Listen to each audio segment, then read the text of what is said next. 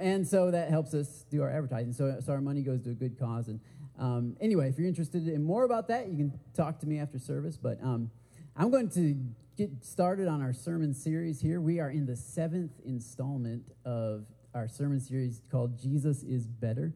And I'm excited about that. How many of you have enjoyed going through the book of Hebrews, talking about the betterness of Jesus? Has anybody been helped by that, been encouraged? Good. I'm so glad. This is my favorite book of the Bible, and so it's been really fun for me to walk through it as well. And we're walking verse by verse, word for word, through the book of Hebrews. And the book of Hebrews is a powerful book because it was written about 70 A.D., and it was written to Christians who were Hebrews. They were former Jews who had come out of Judaism, and they had put their faith in Jesus and had begun to waver in their faith. They had begun to sort of want to go back to Judaism. They still had Jewish friends and family who were constantly telling them about how great Judaism was, and they started to long for the good old days when they had rabbis and priests and sacrifices and all of the old covenant things, all the Old Testament things. They were beginning to want to go back. And the writer of Hebrews, really, his main mission throughout the book of Hebrews is to encourage them and to challenge them to hold fast to their faith, to not let go of their faith in Jesus. And I feel like this is such an applicable book for us today. Because even though we're not always prone to turn to Judaism, we are prone to lose our faith in Jesus and to place our faith in many other things. Oftentimes, we tend to go back. We tend to go back to wherever we came from, whatever we had our faith in before. Whenever things get difficult, we sort of revert to our original mainstay, our resting place, our safe place. And what the writer of Hebrews is really saying is that Jesus is that safe place. Jesus is that place that you can now find rest for your soul. And it's a bit of a process. It takes some time to learn that. But I hope that for those of you who have trusted in Jesus as your Savior, I hope that this sermon series is helping you to further rest in Jesus. And for those of you who have never trusted Jesus as your Savior, I hope that it's still beneficial to you as well, that you can see if you were to trust in Jesus, this is what you could have. This is what is on offer. This is what's on the table for you. There is a place of rest for your soul. You've heard of a place of rest for your body and for your mind, but there is a place of rest for your spirit and for your soul, and his name is Jesus. And so we've been talking about Jesus and how he is better than anything else that we might want to put our faith in. The first week we talked about Jesus is better than angels, and for those of you who've never struggled with Jesus being better than angels, go back and listen to that podcast. It really is applicable to us as well. The first couple chapters is about how Jesus is better than angels. The next chapter is about how Jesus is better than Moses. And of course, for many of us here, we've never debated that. We've never thought that Moses was all that great. But to the Jewish mind, Moses is an amazing character. And so it was very applicable to us as well. And all of our podcasts are available online. Jesus is better than Moses. And then Jesus is better than milk. And that's chapter 4. And that was probably one of my favorite because it talks about, we talked about how Jesus is better than what we often call maturity. There are many ways to measure Christian maturity. But the real measurement of Christian maturity is faith and trust in Jesus. It's not how much like a Christian you can look or act or sound, but it's how much do you trust in Jesus. That's the question of Christian maturity. And so Jesus is better than milk. And then we get to the center of the book, right around chapter 5, late chapter 4. Chapter 5 and 6 really is the middle, literally, of the book of Hebrews, but it's also sort of the center of the argument of the writer of Hebrews. It's almost like he starts on the outside and he moves to the inside, or like if he's building something, he starts on one side of the mountain and he climbs up to the top. The top of the mountain is right in the middle of the book, which is Jesus is a better high priest.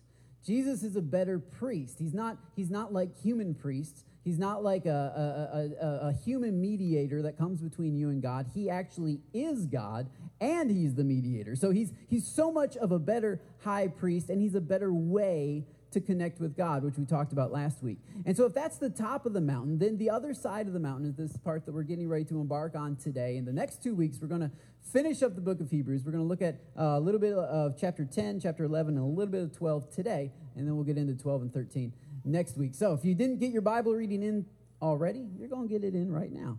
If you have a Bible, you can turn to it or turn it on your phone or whatever. If not, we have it on the screen. Hebrews chapter 10, verse 35. We're going to start at chapter 10, verse 35 says, "Therefore, do not cast away your confidence, which has great reward, for you have need of endurance, so that after you have done the will of God, you may receive the promise. For yet a little while, and he who is coming will come and will not tarry. Now, the just shall live by faith." That's a key phrase right there. The just, the righteous people, shall live by faith. "But if anyone draws back, my soul has no pleasure in him. But we are not of those who draw back to perdition, but of those who believe to the saving of the soul." Get an amen there? Is anybody of that persuasion? Okay. "Now faith is the substance of things hoped for, the evidence of things not seen. For by it the elders obtained a good testimony. By faith we understand that the worlds were framed by a word of God, so that the things which are seen were not made of things which are visible.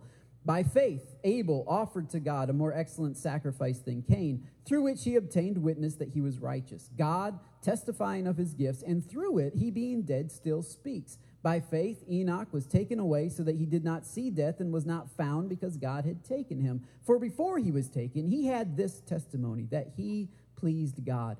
But without faith it is impossible to please God. For he who comes to God must believe that he is, and that he is a rewarder of those who diligently seek him. By faith Noah, being divinely warned of things not yet seen, moved with godly fear, prepared an ark for the saving of his household, by which he also condemned the world and became heir of the righteousness which is according to faith. By faith Abraham obeyed when he was called to go out to a place that he would receive as an inheritance. And he went out not knowing where he was going. By faith he dwelt in the land of promise, as in a foreign country, dwelling in tents with Isaac and Jacob, and heirs with him of the same promise. For he waited for a city whose foundations and builder and maker is God. By faith Sarah herself also received strength to conceive seed, and she bore a child when she was past the age. By the way, she was about 100 years old at that point, because she judged him faithful who had promised. Therefore, from one man, and him as good as dead, in that he was so old, were born as many as the stars of the sky in multitude, and innumerable as the sand which is by the seashore. All these died in faith, not having received the promises, but having seen them afar off, were assured of them, embraced them, and confessed that they were strangers and pilgrims on the earth. For those who say such things declare plainly that they seek a homeland. And truly, if they had called to mind that country from which they had come out, they would have had opportunity to return. But now they desire a better. There's that word again. They desire a better, that is, a heavenly country. Therefore, God is not ashamed to be called their God, for he has prepared a city for them.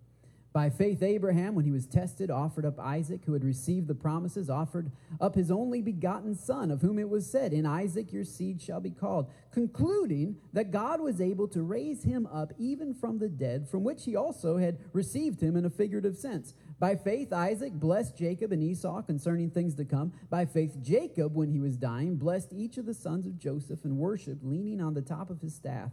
By faith, Joseph, when he was dying, made mention of the departure of the children of Israel and gave instructions concerning his bones. Now, by faith, Moses, when he was born, was hidden 3 months by his parents because they saw he was a beautiful child and they were not afraid of the king's command. Everybody still with me? All right.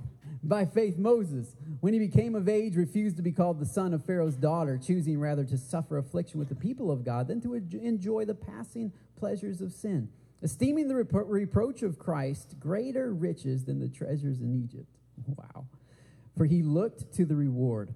By faith he forsook Egypt, not fearing the wrath of the king, for he endured as seeing him who is invisible. By faith he kept the Passover and the sprinkling of blood, lest he who destroyed the firstborn should touch them. By faith they, the children of Israel, passed through the Red Sea as through dry land, whereas the Egyptians, attempting to do so, were drowned. By faith the walls of Jericho fell down after they were encircled for 7 days. By faith The harlot Rahab did not perish with those who did not believe when she received the spies with peace. And what more shall we say? For time would fail me to tell of Gideon and Barak and Samson and Jephthah, also of David and Samuel and the prophets, who through faith subdued kingdoms, worked righteousness, obtained promises, stopped the mouths of lions, quenched the violence of fire, escaped the edge of the sword, out of weakness were made strong, became valiant in battle, turned to flight the armies of aliens. Women received their dead to life again. Others were tortured, not accepting deliverance, in order that they might obtain a more better resurrection. Still others had trials of mocking and scourgings, yes, and of chains and imprisonment. They were stoned. That means they were hit with stones. Just so we keep that in line there. They were sawn in two. They were tempted. They were slain with the sword. They wandered about in sheepskins and goatskins, being destitute, afflicted, tormented, of whom the world was not worthy. They wandered in deserts and mountains and dens and caves of the earth. All of these, having obtained a good testimony through faith, did not receive the promise. God having provided something better for us, that they should not be made perfect apart from us. Going into chapter 12 a little ways, he says, therefore, in light of this whole sermon I just got done preaching, therefore we also, since we are surrounded by so great a cloud of witnesses, let us lay aside every weight and the sin that so easily ensnares us, and let us run with endurance the race that is set before us, looking unto Jesus, the author and the finisher of our faith, who for the joy that was set before him endured the cross, despised the shame, and he sat down at the right hand of the throne of God. Lord, we thank you for your word. We thank you that it's still applicable to us today. Thank you that it still speaks. I thank you that you cannot be separated from your word. The word became flesh and dwelled among us. So I pray that you would reveal yourself to us today through your word. Help us to see Jesus. Help us to learn how to live by faith. In Jesus' name, amen. A couple weeks ago, one of our members, Lindsay, posted something on Facebook I was going to read to you guys today. I normally like to start out with something a little bit funny, a funny story or something, but I thought this was kind of funny. 12 reasons Christians don't attend sporting events. First of all, the coach never came to visit me. Okay. Second of all, every time I went, they asked for money. Thirdly, people in my row didn't seem very friendly. Number 4, the seats were pretty hard. Number 5, the referees made decisions I didn't agree with. Number 6, I was sitting with hypocrites. They only came to see what others were wearing. Number 7, the band played too loudly. Number 8, some games went into overtime and I was late getting home. Somebody said, ouch. Number 9, the band played songs I never heard before. A lot of stuff about the band. I don't know what's up with this Christians in the band.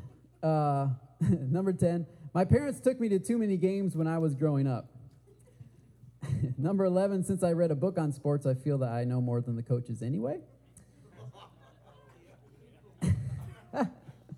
And number 12, I don't want to take my kids because I want them to choose for themselves what sport they like best.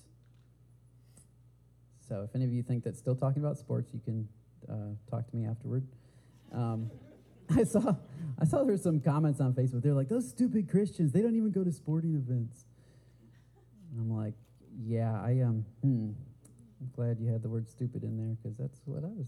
Anyway, so yeah, Christians and sporting events, it's lots of fun. But we're going to be talking about faith and living by faith, the other side of the mountain, really. If Jesus is better, which we've pretty much established he's better than all these things, how does that mean we should live? Like, how should we walk out of this?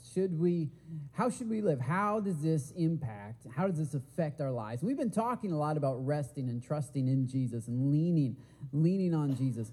And that is a big part of it. But then the writer of Hebrews, he steps into chapter 11 and he starts referencing some heroes of the faith.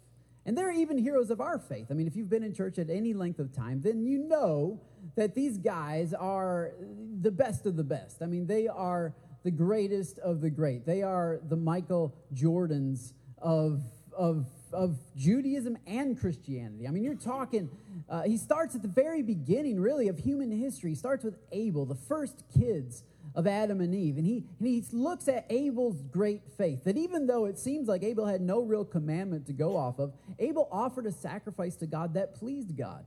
And he did it even at the risk of his own life. He knew that his brother was jealous, and he eventually was killed because of it. And it was just an amazing faith, and for no other reason other than that Abel wanted to be close to God.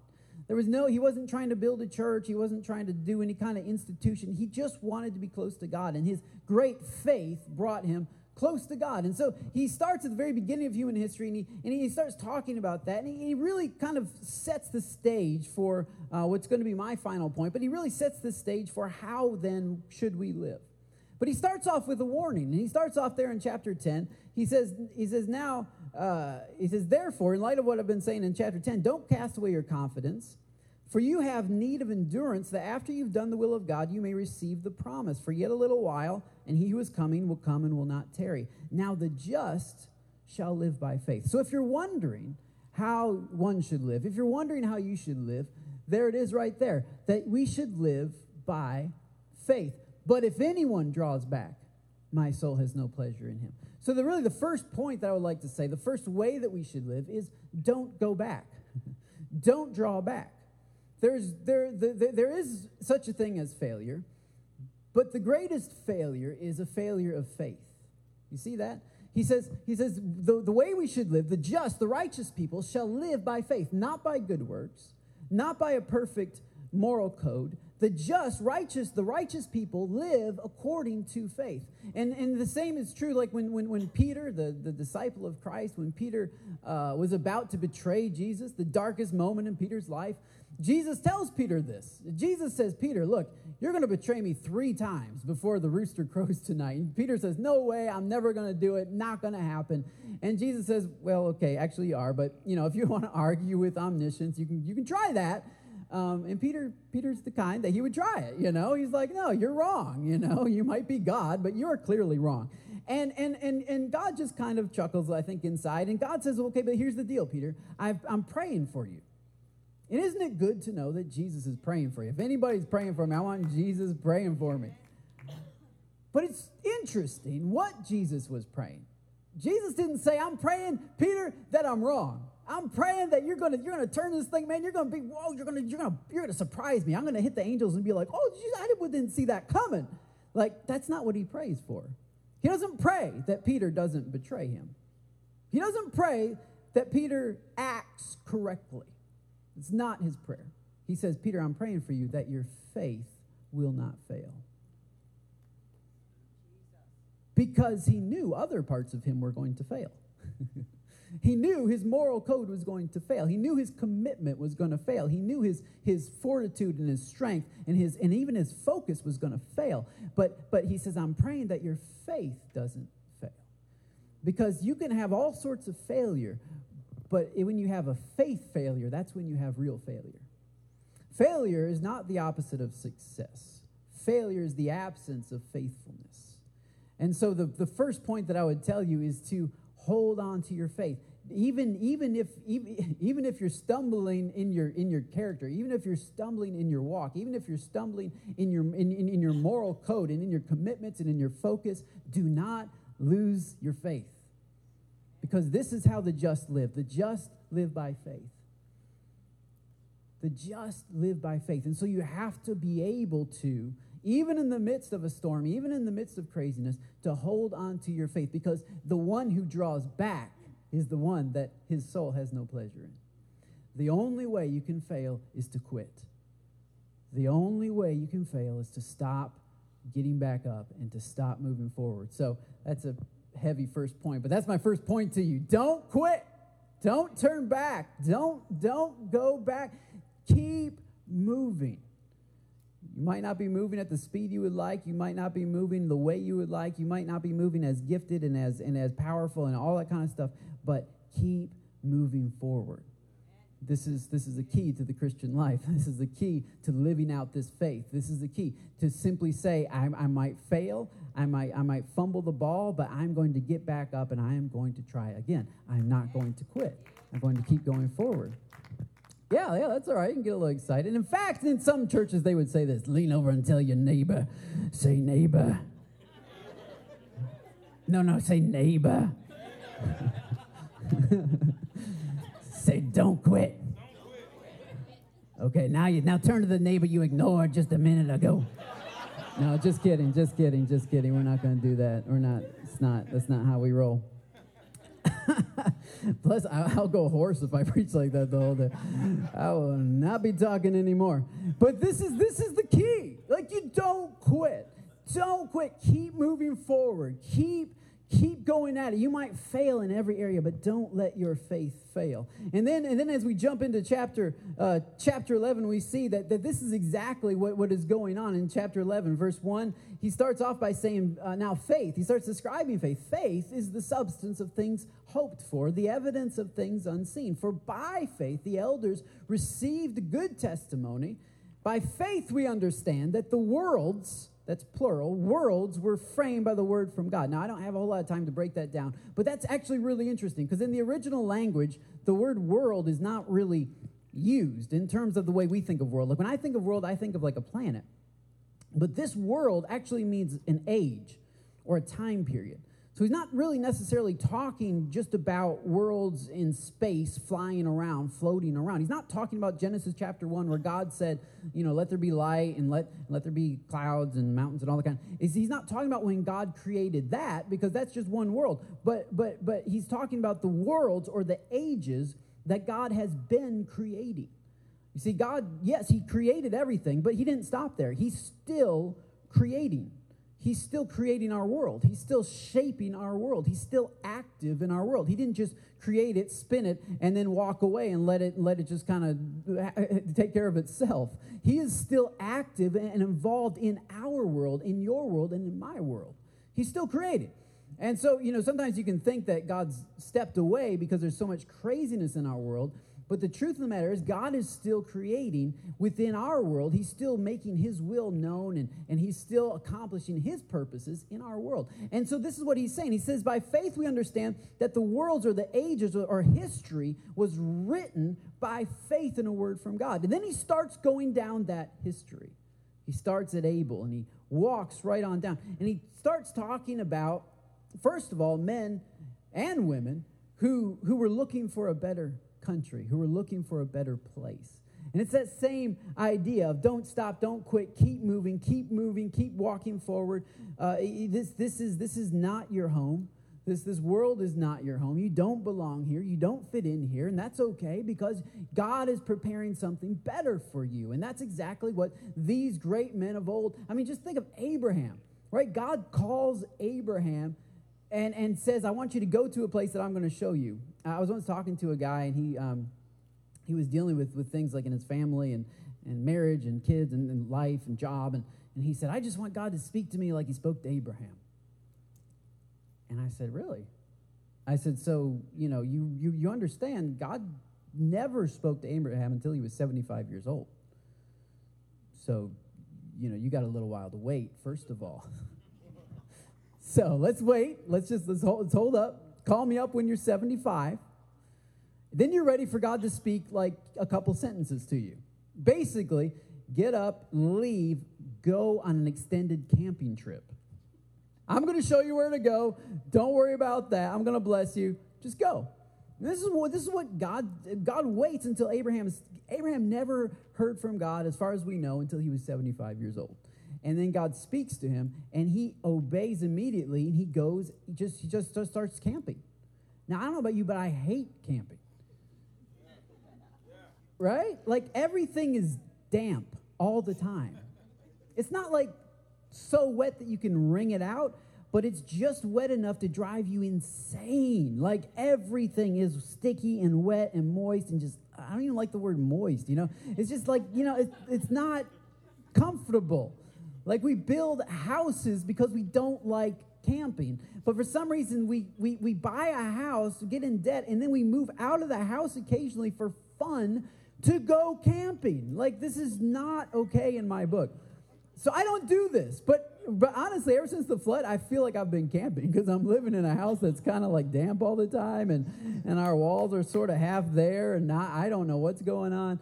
And I was up at 2 o'clock last night trying to kill a mouse that had like come through our walls, and I was like out there with like a trap and stuff. And anyway, it's quite fun. Anyway, my existence right now. But camping is not, and this is what Abraham subscribes to. He goes camping, and he's 75 years old. He dies at about 130. He never stops camping. He's camping for 55 years.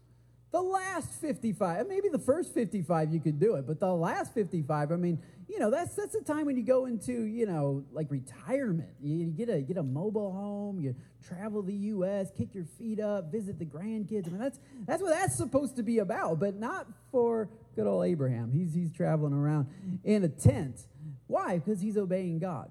And so people say, I wish God would speak to me like he did Abraham. Well, maybe not, because he told him once, he said, okay, at age 75, he says, now go and I'll bless you and it'll be great. And then he goes and he finds the land, and when he arrives in the promised land, God says, you're here. It's awesome. Now you're going to have a child. And remember, he's like 76 years old, 75 years old still at this point. And then there's 25 years goes by before he has a child, like one kid. And he was told he was going to have a whole bunch of kids, but he's got, one kid after 25 years. And so I don't really want God to speak to me like that, personally. I'd rather he speak to me a little more often, a little more frequent, a little more assuringly. But this is the way that Abraham, and this is Abraham's faith, which is so amazing. He just goes out and he obeys and he does it. And I mean, every single time I've heard preachers preach on this, I mean, there's so much we can model simply after the faith of Abraham.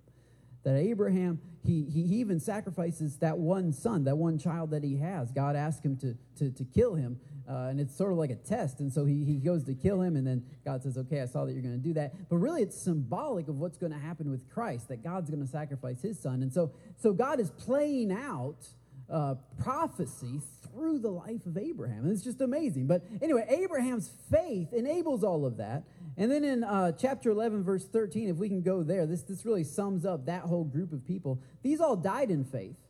Verse 13 says, these all died in faith, not having received the promises, but having seen them afar off, were assured of them and embraced them and confessed that they were strangers on the earth. Man, that is, if you want to know how to live by faith, that's a good recipe right there.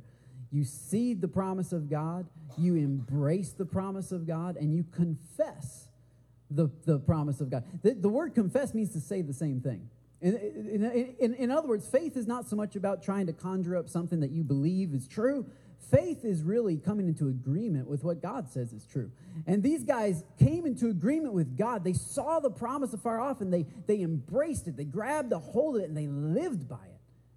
That's a good recipe for how to walk by faith.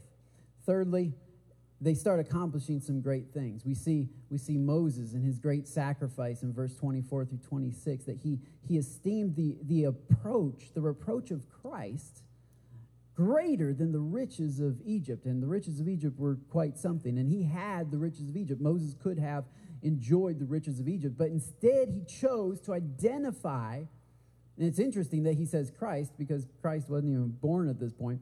But he chose to identify with Christ, that somehow Moses had seen Christ, and he knew that this was symbolic of Christ.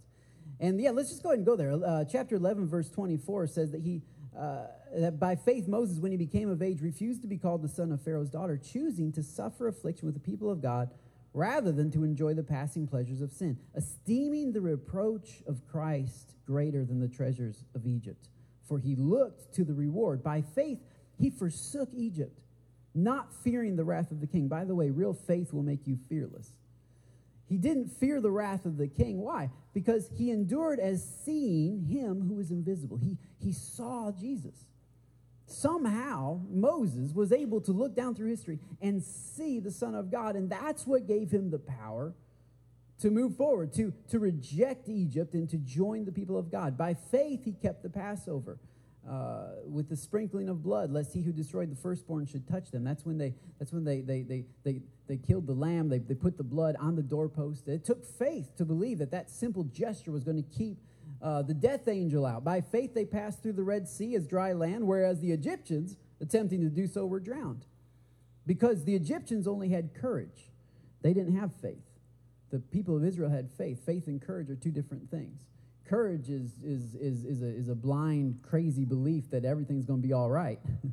Faith is an agreement with God of what God's already said. And so the Egyptians had courage, and they ran into the Red Sea, and then it folded on top of them. But the Hebrews, they believed, they agreed with God, and they were able to walk through on dry land. And this is what faith is. And so he starts talking about by faith.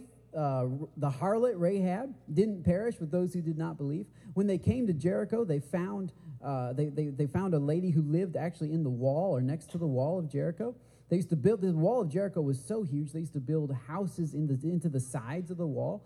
And the spies hung out with Rahab, and Rahab helped them. And then they said, okay, now if you hang a scarlet cord out of your window, we'll be sure, when we take over the city, we'll be sure to spare you and anybody that's in your house. And what's interesting is a few months ago, I was preaching on Jericho, and I talked about how a lot of the ruins of ancient Jericho were discovered, I think in the 1940s. They had found the way that the wall had fallen. It had fallen outward. That the wall had, it was a double wall, and they had both bent outward so that the people of Israel could literally climb up like a ramp. What I didn't say is that when they discovered it, in the digging, they found that there was actually about a 20-foot section of the wall that had remained standing. I don't know, but maybe that was Rahab's house, because the Bible says that she was saved, and that even though, and that's, by the way, that's what faith will do for you. Faith, even when everything's crumbling all around you, faith will say, I am safe in my faith. I am secure in my faith. I am steady in my faith. My house isn't, these houses are going to fall. My house is not going to fall. And that takes a lot of faith, but that's what faith will do, because faith comes into agreement with the word of God. And so Rahab, is another awesome example of faith. These are all great accomplishments through faith. But then the end of chapter 11, I think, is what's so powerful, because he's building this. It reads like a powerful sermon, right? He's talking about mockings and people being sawn in two and people dying for their faith and trusting God and children being raised from the dead. And it's like, wow. And then he ends it, and it sounds like he's going to say, and these guys, these were the best of the best, and you'll never measure up. And the Hebrews would have said, that's right. The people reading this letter would have been like, yeah, man, those guys, we'll never be, Abraham, Father Abraham, we'll never be like, we could never amount, we couldn't even dream about being in the same cul-de-sac as that guy. We hope to be in the same state as Abraham, maybe in heaven. I live in Abraham's state.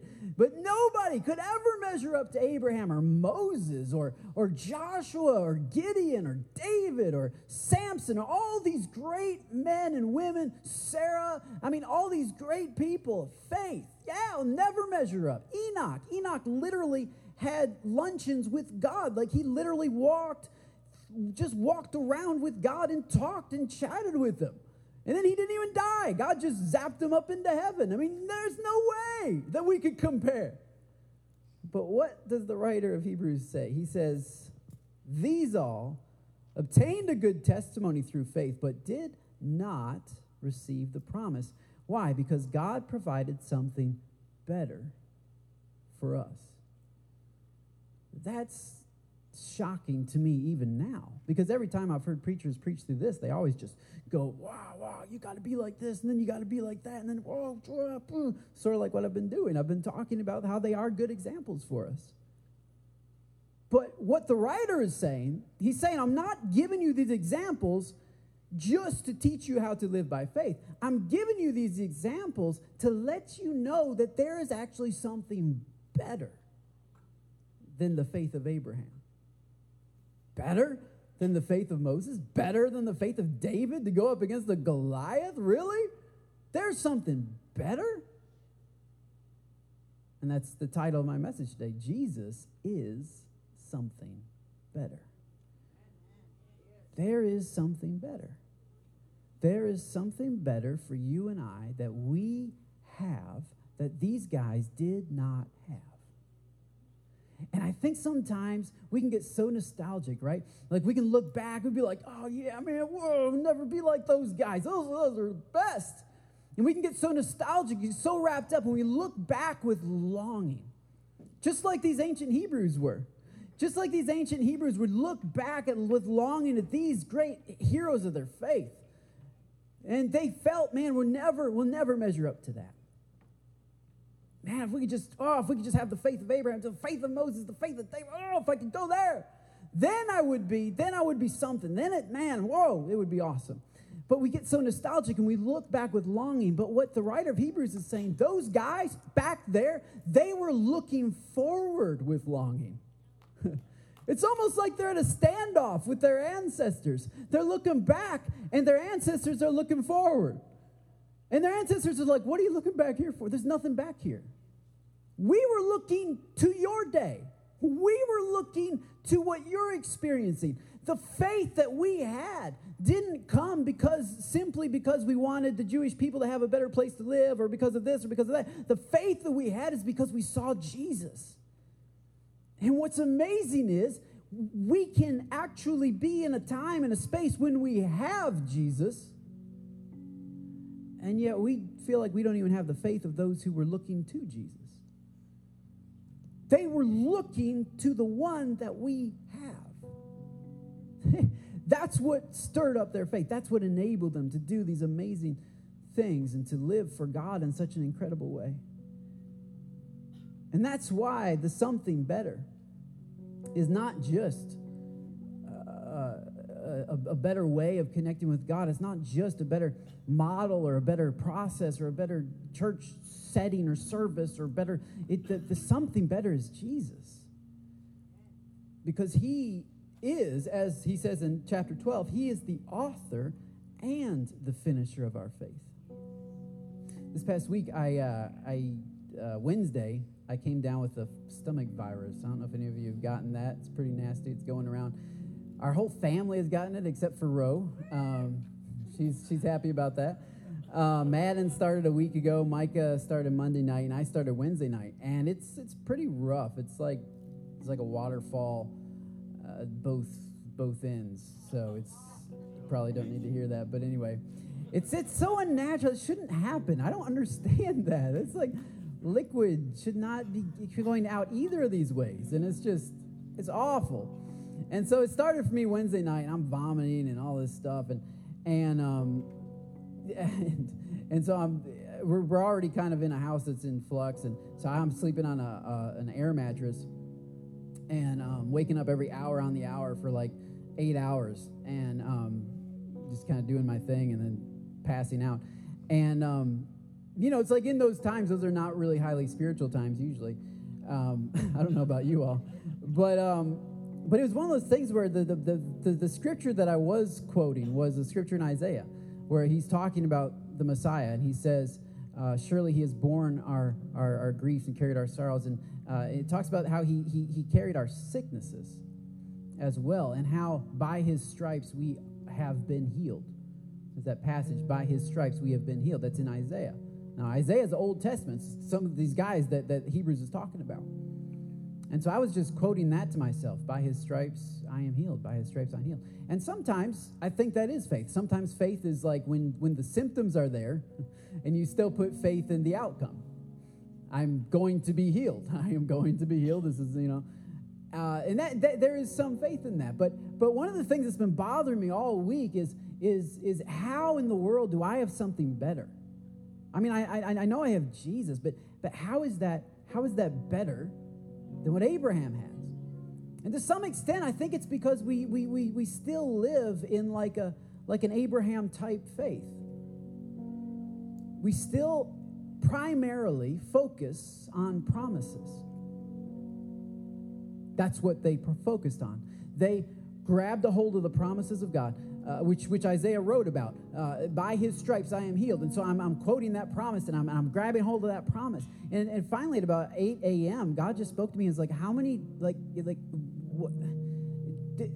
do you understand the stripes already happened? Like, you're not Isaiah. You know what I mean? Because Isaiah was writing it by faith. He was looking forward. But now, this is 2,000 years later. The stripes happened. The healing's been paid for. God's not going to do anything more to heal me now than he did 2,000 years ago. He already did it. And I know you can get all weird with this and start commanding all sorts of things, but I just decided just to grab a hold of the reality that I am healed. Instead of just asking for this promise of healing, but rather to grab a hold of the reality that the healer is already with me. Because it's one thing to have a promise. It's one thing to live by promise. It's one thing to walk by promise and to just grab a promise, and that's my promise. And promises are great, but when you have the promise, sir, and you're still holding on to the promise, you're missing the fulfillment of it. And so about 8 a.m., I was like, this is kind of ridiculous. I shouldn't be sick. This should not be happening. So I just started telling my body what I wanted to happen. And I just started saying, look, this isn't right. This is not legally right. You've already been healed. There shouldn't be symptoms. There shouldn't be and I began feeling better. And I don't know if that's the way I should do it all the time, but I think just not only with physical healing, but I think with mental health and with relational issues and with so many stuff that we lean on promises, sometimes you got to get a little ticked off, I guess, at what the devil is stealing from you and decide this is rightfully mine. I have the promiser with me. I'm not looking ahead to some future event and he's already died and rose again. He's already got the power in his hands. There's no, we wait until, no, there's no waiting. All the Old Testament, Isaiah, I love the Word, but the Word became flesh and dwelled among us. At some point, you got to embrace the flesh of the Word and say, I love Isaiah, but that was a promise. I have the promiser with me. There's a passage in the New Testament, in John chapter 5, verse 2, and I don't have time to read it, but there's this sheep gate, and there's a guy, and I preached on this about 6 months ago. There's a guy sitting by the pool of Bethesda, it's called, and he's lame. And we have it up there. And so they lay a great number of sick people. They were blind, lame, paralyzed, and they were waiting for the moving of the water. Because, and this is really strange, I don't know how this happened, but apparently an angel occasionally would go down at a certain time into the pool and stir the water. Whenever the water was stirred, whenever somebody stepped in first, that person was made well of whatever disease that he had. Now there was a certain man there who had an infirmity 38 years. Jesus saw him lying there. He knew that he had already been in that condition a long time and said to him, "Do you want to be made well?" Look at this guy's response. The sick man answered him, "Sir, I have no man to put me into the pool when the water is stirred, but while I'm coming, another one steps in before me." He doesn't even answer the question. Because he's been sitting around this pool for 38 years, focusing on the pool, and for him, he cannot distinguish his healing from the pool. Those two are synonymous. Jesus says, "Do you want to be made well?" He hears, "Do you want to get in the pool?"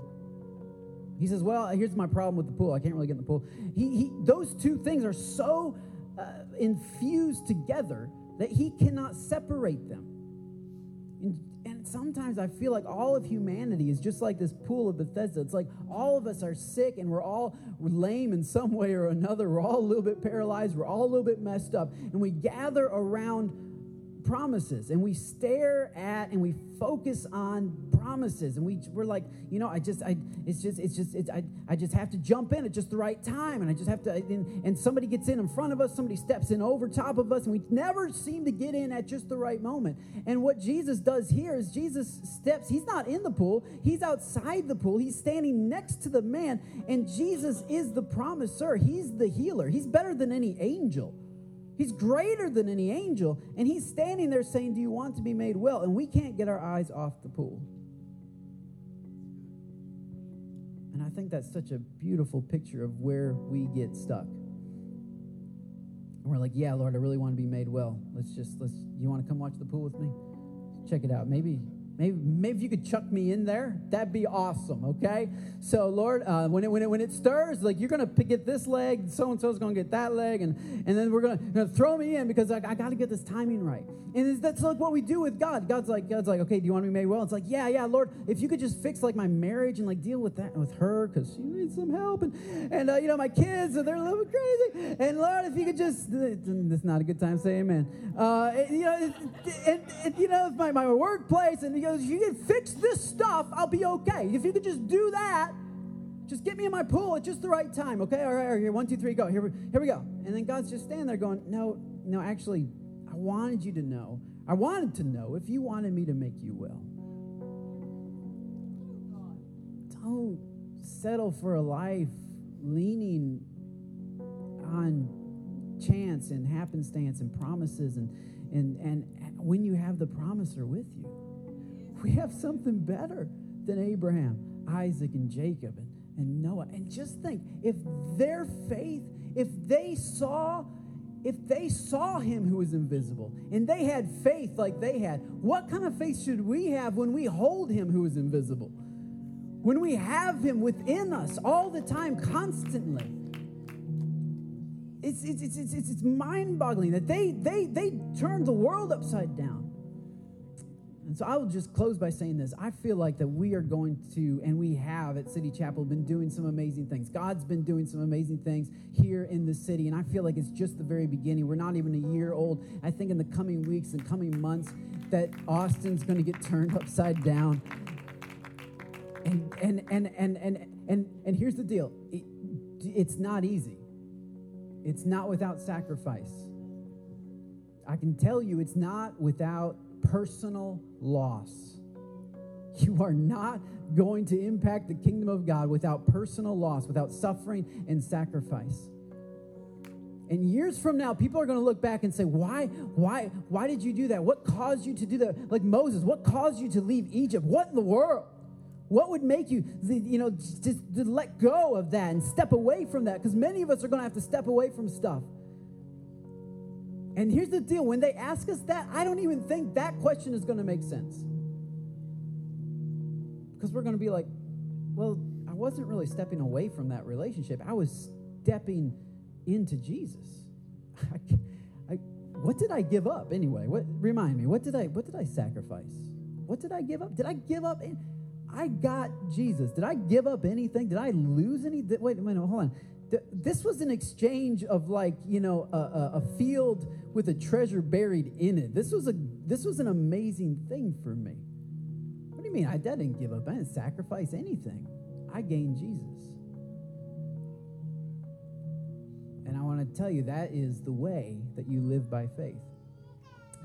Jesus is the destination. I mean, he is the object of our faith, and we lean on him and we look to him, but he's also the author of our faith, so he's the starting point of our faith. He's the reason why we get up and leave our hometown. He's the reason why we get up and set up this every Sunday. He's the reason why we go out to the streets and why we minister to people. He's the motive, the push behind it. There's him.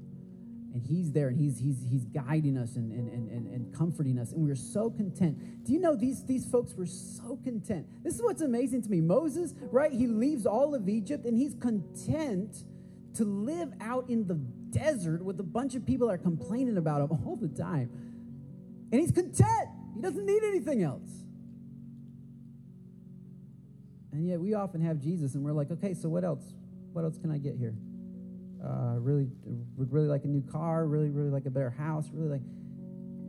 I think you haven't really gotten Jesus then, because when you get Jesus, you are content with Jesus. He's enough. And this is why promises are good and promises are great. Promises, but when you have the promiser with you, his grace is sufficient for you, whether you're in sickness or whether you're in health, whether you're in prosperity or whether you're in poverty. There's not, he's enough. If simply seeing him is enough, holding him is definitely enough. And so if you'd like to start that relationship today, I want to give you a chance to respond to this message. And the way we do it here is simply just by raising a hand. And some people actually stand and just raise their hand. But if you'd like to respond to this message right now, we're going to pray. We're going to bow our heads and close our eyes and just take 60 seconds to come before the Lord and just give a response. And sometimes it's just a verbal response, but I think sometimes a physical response can be helpful too. And so if you want to receive this Jesus into your life and you want to start this relationship, why don't you raise your hand right now and just say, that's me, and I'm going to start that, and I'm going to begin that journey with Jesus. I need Jesus in my life, and I'm choosing today to put my faith in Jesus, and I'm choosing to allow him to write faith in me, to author faith in me. That's awesome. Go ahead and pray this with me then just say, dear Jesus, forgive me for going my own way. I'm going to follow you. I put my faith in what you have done for me,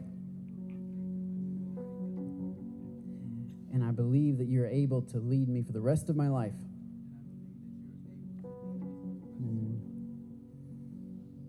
In Jesus' name, amen. Amen. That's awesome. Lord, I thank you for everyone who's putting their faith in you today. I thank you for people who are renewing their commitments, people who are deciding for the first time to follow you. I thank you that you are faithful. It's not necessarily our faithfulness that we look to, but it's your faithfulness. You are so faithful and you are so good.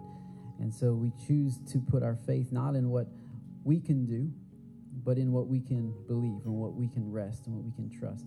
Help us, Lord, in every area, every single area of our life that we lean on ourselves. Help us to take that weight off of us and shift it over to you. You are enough. Whether in sickness or in health, you are enough. Thank you that we have you. Amen. Amen.